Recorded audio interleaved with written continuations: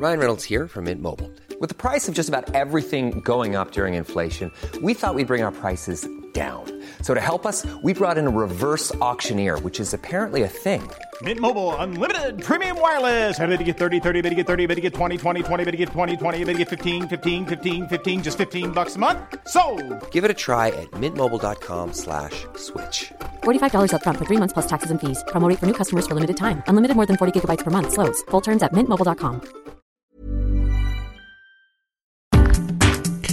Hello, I'm Phil Dobby, and today on the Debunking Economics podcast with Professor Steve Keen, we look at the retirement crisis. Will we have enough money to keep ourselves in food and clothes after we quit our jobs or we're pushed aside for being too old? If our own pensions don't cover it, has the government got enough money to keep us going? If the answer is no to both those questions, which obviously it is, otherwise why would I be asking it? How do we solve the problem? Why have we got it so wrong? That's today on the Debunking Economics podcast. Well, retirement has always been problematic, hasn't it? If you save up, you can live on your savings, and there's tax incentives to encourage you to do that. If you don't save, then the state is obliged to pay your pension, a lesser one, admittedly, and that can create some resentment amongst those who've saved hard. And because governments are trying to balance their budgets and people are living longer, they're repeatedly pushing back the age at which you can receive a state pension, ignoring the fact that many people become unemployed many years before, perhaps in their 40s or 50s, because they're too old to have the physical grunt to perform the work, their body is knackered, or they're in an industry that treasures youth over experience. So how should governments be dealing with old people, short of just letting them die through inadequate healthcare provision? It's a big question, isn't it, Steve? I mean, we've got this problem that governments don't, tell themselves they haven't got the money.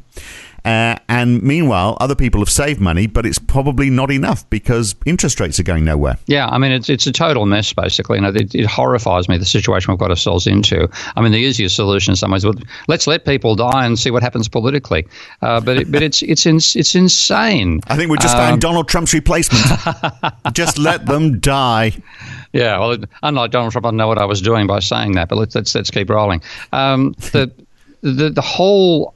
It's just there's so many fallacies that are tied together into this one bundle. For a start, the idea that individuals can save, therefore societies can save. That's wrong. The idea that it's the amount of money we've got set aside, which is true for individuals, it's false for societies. Yeah. All these things come together, and the fact that the belief the government should run a surplus, which is actually destroying money, they're all tied up in this particular so-called retirement crisis, and you really have to separate each of them out step by step to work out just how much sense is being made by each of them. So let's do it step by step. Let's start with the idea that I save for my own retirement. Is that a good idea or a bad idea, or should we just say no? The state will provide for you. You take all the money that you've got now, spend it in the economy because that's good for the economy, and we'll look after you later on. Yeah, well, for a start, accumulating wealth, your own individual wealth, obviously is beneficial for you. Now, how do you do that? People think, well, the way you do it is you spend less than you earn, therefore you acquire a stack of savings, which in the future you can then live off that savings over time. And there's also a demographic process going through the whole thing. So there'll be young people who are dis-saving, borrowing money, and in their old age they'll be saving in the young. This is the weird bit. The logic goes you're supposed to save when you're young and spend when you're old. So that's the idea, and you end up having zero money at the end. That's called the permanent income hypothesis from Milton Friedman. In fact, we find that that's not at all how people behave. But the real trick here is that if you, as an individual, if you save by spending less than you earn, that means you spend less on other people and you actually generate less national income. Yep. So the decision to save, as we've gone through in detail, and I've done this in a couple of blog posts as well, an individual's decision to save directly causes precisely the same fall in national income. If you decide not to spend £5, that is £5 less income earned by other people. So your saving of £5 generates a £5 fall in national income. That's just strict accounting. The argument would be with a pension, of course, is I will spend it. It's just delayed. I will be spending it later on in life. But then the argument comes, well, what do people actually do when there's a £5 fall on their income? Do they think, my income has fallen because this person is saving to spend in the future, so I'm going to invest now to have the goods in future to sell to them when they want to spend that money? No, people say, God, my income has fallen. I've got to spend less, and you go to spiral towards zero. So this is the first problem. And before you go on the second one, that of course is compounded by the fact that young people now are not saving to spend later. They're actually they're getting debt very early on because they've spent all that. Well, I mean, they have spent, but they spent it on university educations, for example. So they're steeped in debt before they can even start having enough money to be able to save. That's right. So we've completely stymied. Well, again, we have a set of myths driving how we manage a fundamentally important part of our society, which is how do you take care of people after they're no longer able to earn an income by work? That's what it comes down to. The capitalists always earned an income by not working. I mean, they're working. I'm not denigrating capitalists here. I'm saying that they don't do physical labor, and their income stream is not dependent upon whether they physically work or not. At the end, they've got capital assets. Their income will come from that. And we then extrapolate that to the entire society. So why can't everybody do that? Well, it's the same reason not everybody can be up on a seesaw at the same time. If again, that's the whole savings, your savings becomes a fall in income for other people. And it's really we're talking about the working class and the middle class, not the upper class. The upper class is going to have capital assets. How do we take care of the people at the bottom end of the spectrum? Now, if we say they've got to save for their futures, they've got to be saving out of lower incomes than the wealthy ones are. How much are they going to have set aside? It means that if we rely upon individual provision, the amount of money you have in your old age will be less than your needs because you simply can't save enough out of a working class income to be able to support yourself in your retirement. You will instead starve or find yourself working, selling newspapers on street corners at the age of 75. And that is not a social compact that works for the long-term sustainability of society. Right, and that, of course, is getting worse, isn't it? Because we've had pension funds. People have been saving their money. It's gone into pension funds. Those pension funds have invested that money in stocks and shares that haven't performed, or in bonds that are giving very low yields. So the expectation that was set many years ago about how those pension funds are going to deliver is not being realised either. Oh, yeah, basically those pension funds have also caused stock market bubbles. My favourite instance of that was the 87 bubble, because it was actually particularly extreme in Australia, which I was living at the time. And in the 10 months between January and October 1987, stock prices in Australia rose 80%. Now, and looking at where did the buying volume come from, a huge part of that buying volume actually came from superannuation funds. And again, you look at the numbers. I think in 1982 or 3, 30% of superannuation money was going into the stock market. By 1987, 70% of the superannuation money was going into the stock market, driving up the prices of stocks. And then had the bubble burst with a 25% fall in the index in one day in October 1987. And the extrapolations people were making about this continued effectively 80%, actually 100% per year increase in the value of their superannuation funds, compounding the future look absolutely wonderfully rosy. Bang, the crash comes and that growth disappears, and the gains that they thought they were going to have simply aren't going to be there. So we've actually this superannuation, putting money aside and saving for the future, has actually been another form of underwriting the stock market bubble, which has completely distorted capitalism. Right. So, and putting that money aside, as you've said, is pulling money out of the economy as well, money that could have been spent to help the economy grow and contribute to the national income. And in any case, it's not enough to sustain people later in life. So well, the thing we need is physical resources. And this is the other confusion people are making. When you're saving money for your future, yada yada yada, you're putting aside money to buy commodities at some time in the future. Now, the really important thing for you in that time in the future is, can society produce sufficient of those commodities that you're going to be able to eat enough to stay alive and have a comfortable lifestyle? So it's actually the physical productivity of our society that matters far more than the cash reserves, any superannuation scheme or 401k or anything of that nature. And then to make the situation even more confusing or worse, you've got the situation here in the UK, and I'm sure it's the same in many other parts of the world, where historically the pension liability was held by the company. Rather than the company just paying the money out into a pension pension fund as they go along, they have basically said, yeah, we guarantee we'll pay that pension for you when you retire. And then when it comes to retirement age, they perhaps haven't got that money anymore, which is what we saw with BHS. And the companies often use those things as provisions to enable them to get over ups and downs in their own cash flows. And of course, if they have a total down in their cash flow, the pension fund has no money, which is the situation we found with BHS. So doesn't this all point to the idea then that really, rather than us all saving, we should just spend our money and then we're looked after in our old age through a state pension? Yeah, I think the state pension, going away from that was always a mistake, and it's always driven by these myths about effectively the myths that have driven neoliberalism in general. It should all be done by the individual, the private sector is better than the government, et cetera, et cetera. This is fundamentally what it is a decision about how much you're going to put aside for people who no longer work, and is it physically possible to carry those people? And that's the other issue that's tied up in here, the whole demographic shift which we've seen in Western societies as societies reach maximum populations, and that's obviously the case in places like Italy, Japan, France. The populations have all stabilised and in many cases are falling. Then you have an older workforce. You have a smaller workforce relative to those who are past retirement age. You've also had the increase in people's living standards, lifespans, given pharmaceuticals, improvements in sanitation, et cetera. The average lifespan back in the 1980s, the 1800s was the order of 40 or 50. Now it's twice that level. Can we produce the physical output? The answer to all those questions is yes, we can. We've developed the technology to do it. We're simply not putting enough of that technology in place. And that comes back to all the problems in terms of speculation dominating capitalism these days rather than investment. But if we say, well, okay, the government's going to provide the money for people in their old age. We've got a static population. We've got more old people. We've talked about how governments can create money through their central banks, and we're seeing it through quantitative easing now anyway. So perhaps nothing new there. But if you've got a country which has got an aging population, then they say, okay, we'll generate more money to cope with the increasing number of people in their old age that we need to look after. They're generating money, but they're not producing more as a country. Isn't that going to weaken their currency? No, this is why you've got to be looking at how much are you physically producing. Are you producing enough?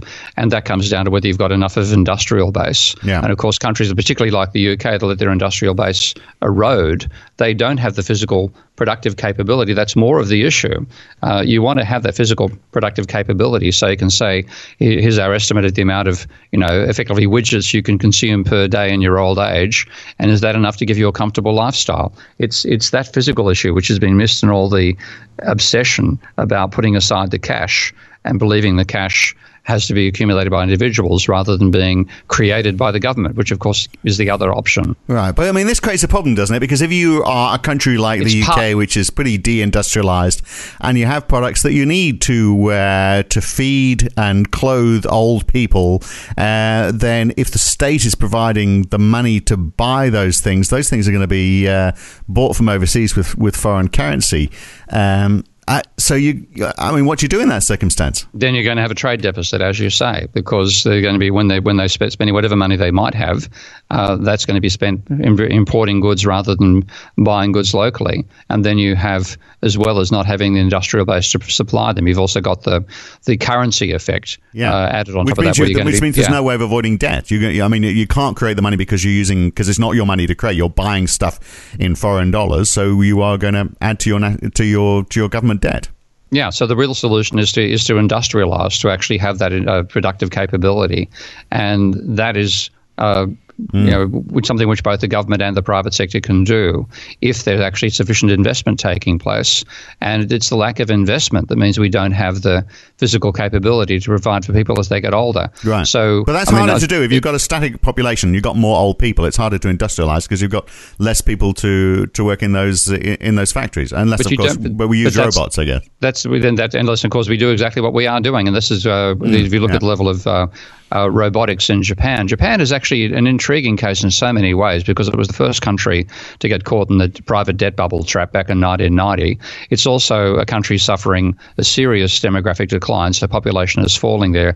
But at the same time, per capita incomes when you actually take out the impact of price changes, monetary changes and so on, per capita incomes are quite comfortable, thanks very much. The cost of living is falling because housing has been getting cheaper for the last 25, 30 years. And the productivity has been maintained because there's a high level of robots and robotic development in Japan than anywhere else in the world. So the robots are doing the work. And this is what, again, coming back to my point on energy some time ago, this is what we should be aiming for. We should be aiming for a world in which the vast majority of production is generated by machinery, which can actually be internally operated. Robots taking over, algorithms taking over, and so on. We don't actually need the physical labor as much as we used to do to produce that output, and therefore we can cope with the demographic shift if only we realize that we have the technology to do it. Okay, and this brings in again this argument about protectionism then, doesn't it? That you need protectionism to try and allow industries and these technologies to develop rather than having them distorted by, for example, low costs of labor overseas, which might be cheaper in the short term, but in the long term, you really want to start producing these things locally because you don't want to have that liability of having to pay in foreign dollars. Yeah, and this is, again, England is a classic example of that because with its overvalued exchange rate, and its focus upon trade and finance rather than industry, it's reduced its own capability to provide the goods and services as people will need when they reach retirement age. And so we're seeing this story being told you're going to be retiring at 67 and 69, et cetera, et cetera. And I think it was a tweet I saw, maybe in an article, with a factory worker saying, what the stuff are you talking about working till 67? He said, have you seen what arthritis does to my ability to handle tools? And this is the thing, we have a people making decisions about retirement age, again based on the myth that money has to be put aside rather than good producing capability being created. Happily is deciding that they could work to 67, they can work to 69. That's because they don't do any manual labor. Yeah. Now, where we have the working class and the poor, where they are doing manual labor, if we even talk about factories where they work as industrial workers, that is physically becomes very difficult after the age of 60. And it's why we set the retirement age of 65 in the first place. And what we should be attempting to do is actually reduce that retirement age rather than increase it. Right. And this again points to the argument about having a universal wage, doesn't it? So when you're working, you can use that as a base and then get incremental revenue from your job. When you're older, perhaps you just survive on the universal wage, so long as it's enough. And that should be the basis of it. It should be enough for one person to live off. And also as part of where demand is generated as well, because this is the other side of it, that we're actually reducing demand in the economy all the time by this focus on reducing costs. So, it's actually, we should have to talk about this too at another podcast made on the topic of universal basic income versus a job guarantee. Yeah. Because a lot of people on the modern monetary theory crowd are very pro-job guarantee and very anti a universal basic income. Now, I think they're missing the point to some extent here, which we're discussing now by talking about pension age. There are people who, a substantial part of the population is going to be past the age where they are capable of physical work or want to do any work of that nature. Yeah. And in that case, the UBI, I think, is the way to go. We have to talk about a transition between the two. Okay. But a lot of this job guarantee stuff, I think, is just ignoring the fact that as time goes on, something of the order of 50% of the population is going to be past the age where they actually want to work in the first place. And the other thing, so you've almost given that whole podcast away, but we'll find something else to talk about, I'm sure. But look, I mean, the final we can fill in the gaps, absolutely. I guess the other thing is, if old people die, then their demand for goods slips away as well. So actually keeping them alive a bit longer might actually be good for society anyway. Perhaps we owe it to them, but also, it's good for the economy, obviously. And if they don't have any money in their old age, then they're not contributing to the demand part of the equation. So that's an important factor too. Look, great stuff. We'll talk again soon. Okay, mate. And look, 2 very interesting podcasts coming up as well over the next week or two. Next time, should we care about exec pay? Well, the British Prime Minister Theresa May seems to be concerned about it. She's proposing all sorts of ways that we can crack down on executive pay. What impact does it have on the economy? Or is it just politics of envy? We'll look at that next time. And also, does QE help the poor as well as the rich? Well, the Vice President of the European Central Bank seems to think it's helping to reduce inequality. Steve doesn't seem to think so. We'll find the arguments on both sides. That's it in future episodes of the Debunking Economics podcast with Professor Steve Keen. I'm Phil Dobbie. Catch you next time.